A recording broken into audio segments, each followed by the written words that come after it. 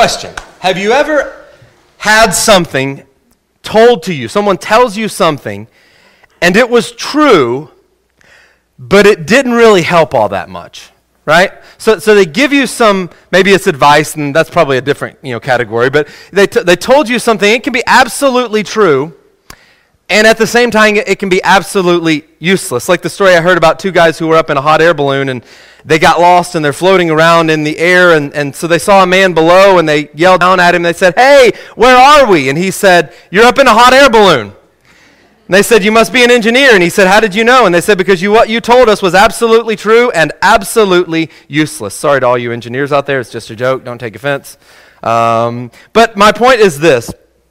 We are in the midst of a series talking about heaven and walking through what does that look like. And we spent the last couple weeks talking about how that impacts us now. We'll talk in the next couple weeks about what heaven is going to be like, or some of the things that I think Scripture points to about what heaven is going to be like. But one of the things that we're doing so far is spending some time talking about how heaven helps us now. And so there are some who think, yeah, that's fine. If you want to talk about heaven, that's all good and well. But practically, what good does that do me now? Because we're not in heaven. We're on earth, right? So what good does it do to talk about heaven? I'll deal with that when we get there, hopefully, right? And maybe I'm being a little bit crass and a little bit short on that. But what good does heaven, what good does that do me now? I got to live on the earth right now. I don't know how many of you have heard the phrase. I've heard it more than a few times. But the phrase goes something like this. Some people are so heavenly minded that they are of no earthly good.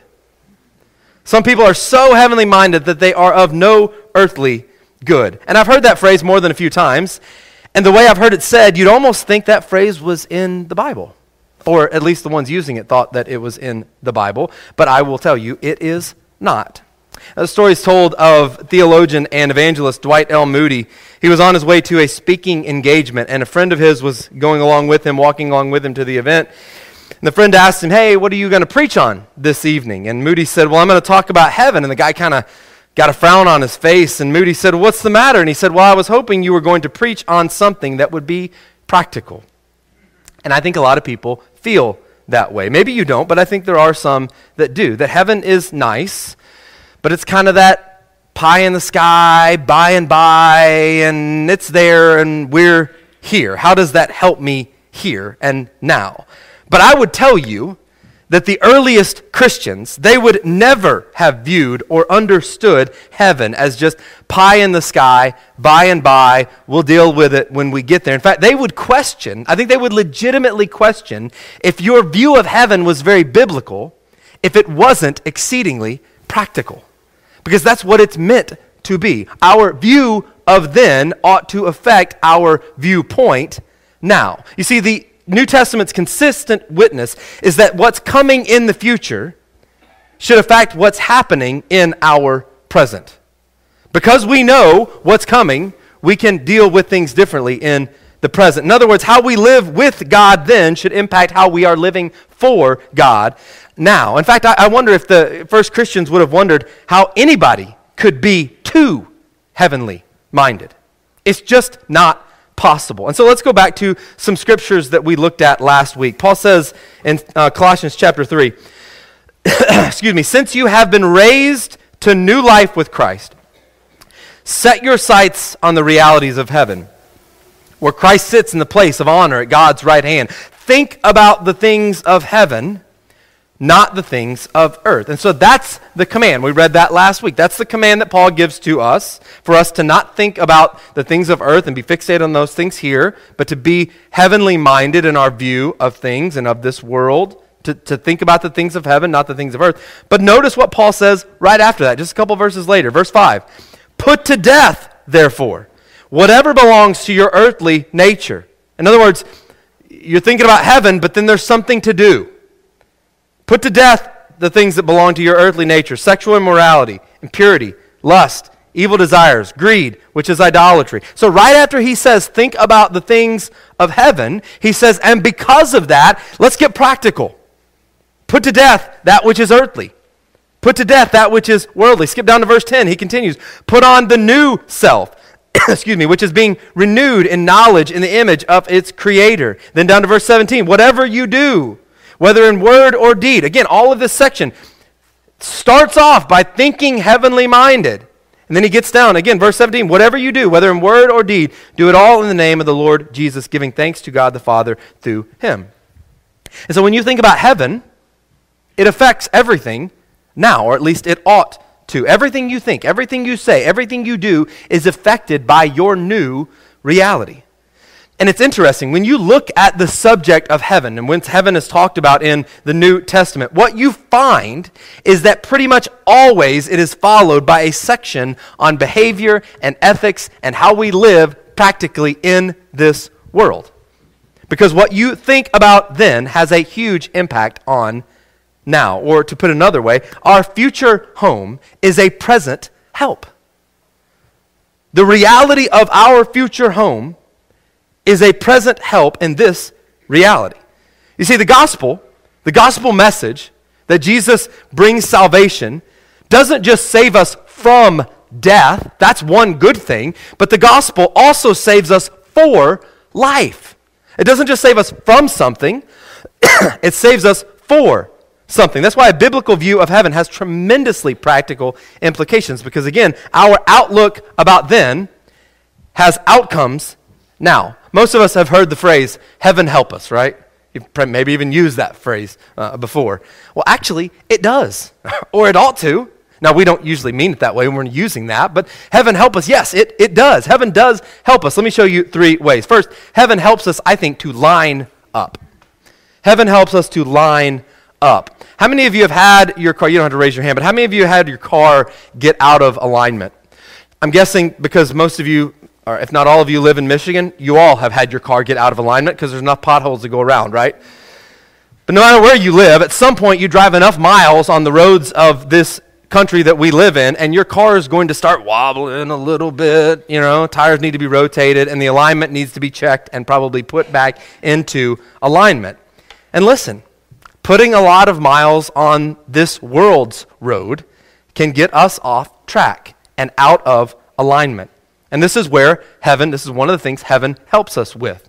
When we're heavenly minded, it keeps us out of the ditch, keeps the guardrails up, right? Because it changes how we look at everything. Let me explain. Peter says this, in 1 Peter chapter 1, verse 17. He says, since you call on a Father who judges each person's work impartially, live out your time as, and I want you to key on that word, live out your time as foreigners here in reverent fear. Throughout the New Testament, you and I as Christians, as followers of Jesus, are referred to in this way, as we are foreigners, we are exiles, we are aliens, we are strangers, if you will. And if you are a stranger, that means you're probably going to have some strange views when it comes to the people that you are around who are not strangers to this world. You're going to have some views that don't line up with the roads of this world. For example, if you're a stranger, you're going to have some strange views about money. Now, most people think that money is what life is all about. It gives you a sense of worth, it gives you a sense of status, but Jesus said that our priority should be not getting rich in this life, but getting rich in the next life. Store up for yourselves treasures not on earth, where moth and rust and all those things, they corrode, they in the end, you can't take them with you, right? But store up for yourselves treasures in heaven, where those things don't have any place. Jesus said we should be able to distinguish between what's disposable and what's durable, between what's a trinket and what's treasure, between what's external and what's eternal. And if you are a citizen of the kingdom of heaven, you've got some strange views about money. It's a tool. It is not the purpose and total of your life. You're also going to have some strange views about people. Now, the world loves to categorize people, right? And so we put people in this category, put them over here, put them in this category, and kind of, pigeonhole people into whatever we might put them in, right? But if you are a citizen of heaven, as Paul says, you no longer look at anyone through a worldly point of view. You don't categorize people in those ways. Rather, you understand that people are the most important things you could possibly invest in, because guess what? They're the only things that are going to last forever. God, Jesus, heaven, and people, right? And so consequently, your thoughts of heaven don't cause you to want to check out, but rather they cause you to want to engage. It just doesn't make sense that someone could be so heavenly minded that they're of no earthly good. In my experience, it's the people who live for the next world the most, who do the most good in this world. It's the people who are living for the home that's coming that make the biggest difference in the world that is right now. You see, if you really do keep your thoughts focused on heaven, it changes how you look at everything and everyone. It changes how you look at your identity. You don't find it in the applause of people, but you find it in the well done of God. It changes how you look at happiness. You don't settle for quick fixes. What's the best thing that's going to get me my happiness right now in the moment, but rather you're looking for that eternal kind of joy that comes from the Spirit of God. It changes how you measure significance and value and worth. You don't find success in how much money you have or the title you have or the stuff you have, but rather in how much you give and how much you serve. And I think there's one more thing, especially I want to focus on for just a moment, that when you're heavenly minded, you're going to have some strange views about morality. Now let me tell you, the church has an enemy. Jesus called him Satan. And his greatest threat, now a lot of times we think that his greatest threat is persecution, and I'm not saying he doesn't use that well, but I think throughout history we find that the greatest threat to the church is not persecution, it is accommodation. In fact, throughout history, when Satan persecutes the church gets fit and lean and strong. That's what you see happen. Look at it throughout the pages of Scripture. When the church gets persecuted, yeah, it's hard, but the church grows. It booms because it reorients. It weeds out who of us are serious about this and who are not. And then it also blows up because people see us and Christians living by a completely different ethic and viewpoint than the rest of the world, right? And so I don't think Satan's greatest tool is persecution. I think it is accommodation, to get the church to so water down our doctrine and our morals that we look no different than the world around us. And consequently, we have no countercultural witness to the world around us. It takes great intentionality to make sure that your values stay lined up with the kingdom of heaven. So go back to Colossians chapter 3. Paul says, be heavenly minded. And because you're heavenly minded, get rid of sexual immorality, impurity, lust, evil desires, greed. Then, starting verse 6, he says, because of these things, the wrath of God is coming. You used to walk in these ways in the life you once lived, but now you must also rid yourselves of all such things as these: anger, rage, malice, slander, filthy language from your lips. Don't lie to each other, since you've taken off your old self with its practices. And then, as we read earlier from verse 10, put on the new self, which is being renewed in knowledge in the image of its creator. We live by the ethic of the kingdom of heaven, because that's where our true citizenship is. But here's the reality. We also live here, right? And so that makes it difficult. Our reality, our future reality is a reality, and it affects how we live here, but the reality is we still have to live here. And that is a constant struggle. It is exhausting to keep our values and our morals and our ethic lined up with heaven when they seem so different from the values around us. But again, that's where heaven can help us. Helps give us moral stamina. Being heavenly minded helps us see accommodation for what it truly is, a completely losing strategy. Let me illustrate it this way. It would be cool to play professional basketball, right? For some of you, definitely. But to get paid to play a game would be fun, right? And so there is a team that is professionals. This is the case for a team. I don't have their picture up here, but many of you have heard of the Washington Generals. If you have not heard the Washington Generals, I'll explain who the Washington Generals are. They are the team that goes around the world playing a team that you definitely have heard of, the Harlem Globetrotters. So they go around playing the Harlem Globetrotters. You know they have played the Harlem Globetrotters over 17,000 times. You want to take a guess as to how many games they've won? More than 0, 3. 3. The last time was in 1971. So over 17,000 losses and 3 wins. I bring that up to say, what kind of fool would take all of his worth and money and bet it on the Washington Generals to win? But let me tell you this, you are an even bigger fool to put all of your value and your worth into this world and to the values it holds and to the worth that it tells you it will bring.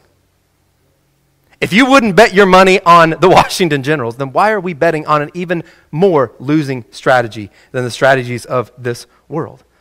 We will never find our ultimate satisfaction in this world. We will find it in the kingdom of God. Seek first his kingdom, Jesus says. And heaven helps us do that. Heaven helps us line up our values. We don't want to miss home for anything in this world. And heaven helps us do that. But not only does heaven help us line up, I think heaven also helps us lighten up. Right? Like when the preacher knocks his head on the microphone, right? We can lighten up a little bit. But seriously, people who walk in the light ought to be able to lighten up a little bit, right? Shouldn't we be able to lighten up, at least more than those around us? But heaven helps us recognize the trivial stuff in life for what it really is. And heaven helps us also realize that so much of the stuff really is trivial in this life. Not only do I recognize the trivial stuff for what it is, but I also recognize there's a lot more trivial stuff than what I oftentimes make out to be. Now, I'm reminded of this every week, although, to be honest with you, I don't really take those reminders all that well because I'm usually not in that frame of mind. But I was especially reminded of this week, particularly with the subject matter that we are talking about. And I won't get into all of the different things that happened. And it wasn't like a crazy week, but I was just more aware of it this week, I think, because of what I'm preaching about. And I'll just say that it tested what I'm preaching on this morning. Am I going to practice it or am I just going to preach it? Particularly this point. And listen, there were several things that only living by my flesh I would have gotten upset about. But I'm going to tell you, I didn't. Now, I don't know what next week holds, and I may get upset about the same things, but this week I did a really good job. But I'll tell you, the main reason I did a really good job is because I had just written a question in my sermon that I'm going to preach to you, and I'm going to tell you in just a moment, that I said if I'm going to preach it, then I need to live by it at least a little bit, right? And here's the question. How many of the things that have been upsetting you lately could pass the eternity test? How many of the things that have been upsetting you this past week could pass the eternity test? Is it going to matter in eternity if fill in the blank? Now, I'm not saying that wipes everything out, but it does kind of put things into perspective. At least it does for me. How many of the things that have been upsetting you lately are going to matter in 10 years? How many of the things that have been upsetting you lately are going to matter in 10 hours? How many of the things that upset you this past week mattered in 10 minutes? I think those are good questions to think about. You know, theologians call the view of end times a word called eschatology, which if you want to sound really smart, you can just start throwing those. Yeah, just reading about some eschatology lately, so it's just a fancy word for end times, right? So the eschatological viewpoint is looking at the future, looking at now through the lens of what is coming. So I heard a funny story about a college professor who teaches Bible and eschatology, and he knows the students have an eschatological viewpoint when they have a particular argument about grades. And so, for instance, he told it this way, a student will come in and he'll say, hey, you gave me a C on my final, but I need a B to pass the test or pass the course. And the teacher says, but you did C work. And the student says, but I need a B to pass the course. But you did C work. And the conversation will go on like that for a little while. And finally the professor will say, why are we arguing about this? In 100 years, what's it going to matter if you got a B or you got a C? And he will know the student has learned the eschatological viewpoint when the student replies, you're right, what's it going to matter in 100 years? So give me the B. Right? And that's what happens when you look at now through the lens of then. Paul put it like this in 2 Corinthians chapter 4. He says, for our light and momentary troubles. Now I want to stop right there because my guess is that when you're going through troubles, they don't seem light and momentary. Right? That's the reality. And I get that. And I don't want to discount that.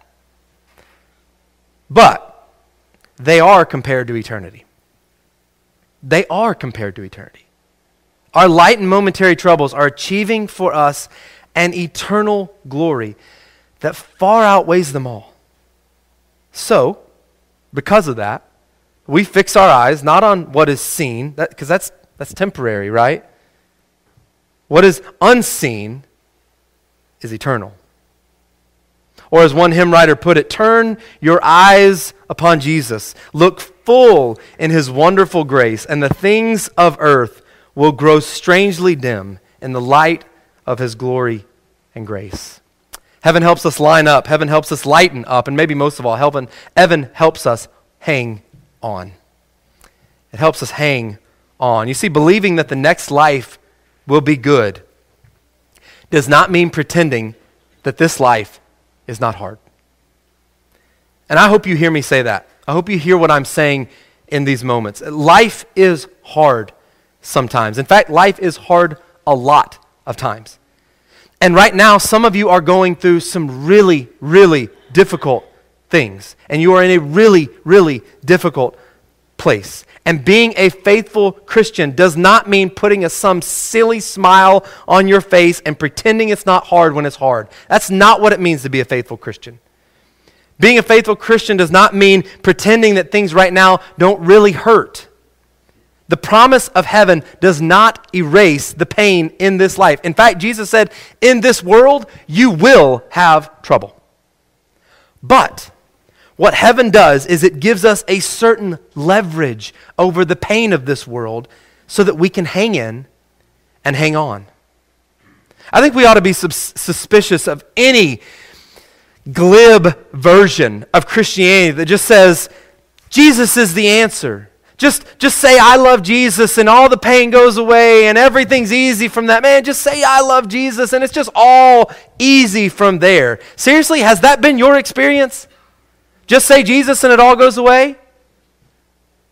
I mean, how is Jesus the answer for the permanently poor? How is Jesus the answer for the perpetually oppressed? How is Jesus the answer for the person who's terminally ill and suffering? How is Jesus the answer for the child with a special need or the parent who's raising that child? Precious but challenging situation of raising a child with special needs. How is Jesus the answer for a person dealing with a parent or spouse who's got a debilitating disease? How is Jesus the answer? Because those things are real and those things they're enduring, at least for a season. And I would argue Jesus is the answer. I believe he is, but not because we just say the words, but because his death and his resurrection means that those trials and those struggles will come to an end one day. And his glory and what he has prepared for us, the triumph that we will experience, will last forever. Paul put it this way in Romans chapter 8. I consider that our present sufferings are not worth comparing with the glory that will be revealed in us. And listen, it is not easy. It's long obedience in the same direction. And many of us walk home with a limp. But heaven helps us hang on and refuse to quit. I'm reminded of what the Apostle Paul said toward the end of his life in 2 Timothy chapter 4. He said, I've fought the good fight. I've finished the race. I've kept the faith. And now there is in store for me the crown of righteousness, which the Lord, the righteous judge, will award to me on that day. And not only to me, but also to all who have longed for his appearing. Here's the good news. We all get the prize. You don't have to compare your race to anyone else's, but if you run the race following after Jesus, it doesn't matter if you finish first or last. If you're in the race following after Jesus, giving your life to him, you get the prize. So don't compare your race to anybody else's. Run your best. You chase after Jesus as hard as you can, and you don't quit. Because I said earlier, our future home is a present help, and our present race is a future win. If you surrender your life to Jesus and you follow him, in the end, you are going to win. You are going to receive your prize. You are going to get a crown. And thinking of then does me a lot of good right now. Yeah, I'd say heaven helps. Heaven helps a lot. And so my word to us as we close, stay aligned, keep calm, and most of all, don't quit. Because one day, church, we will be home.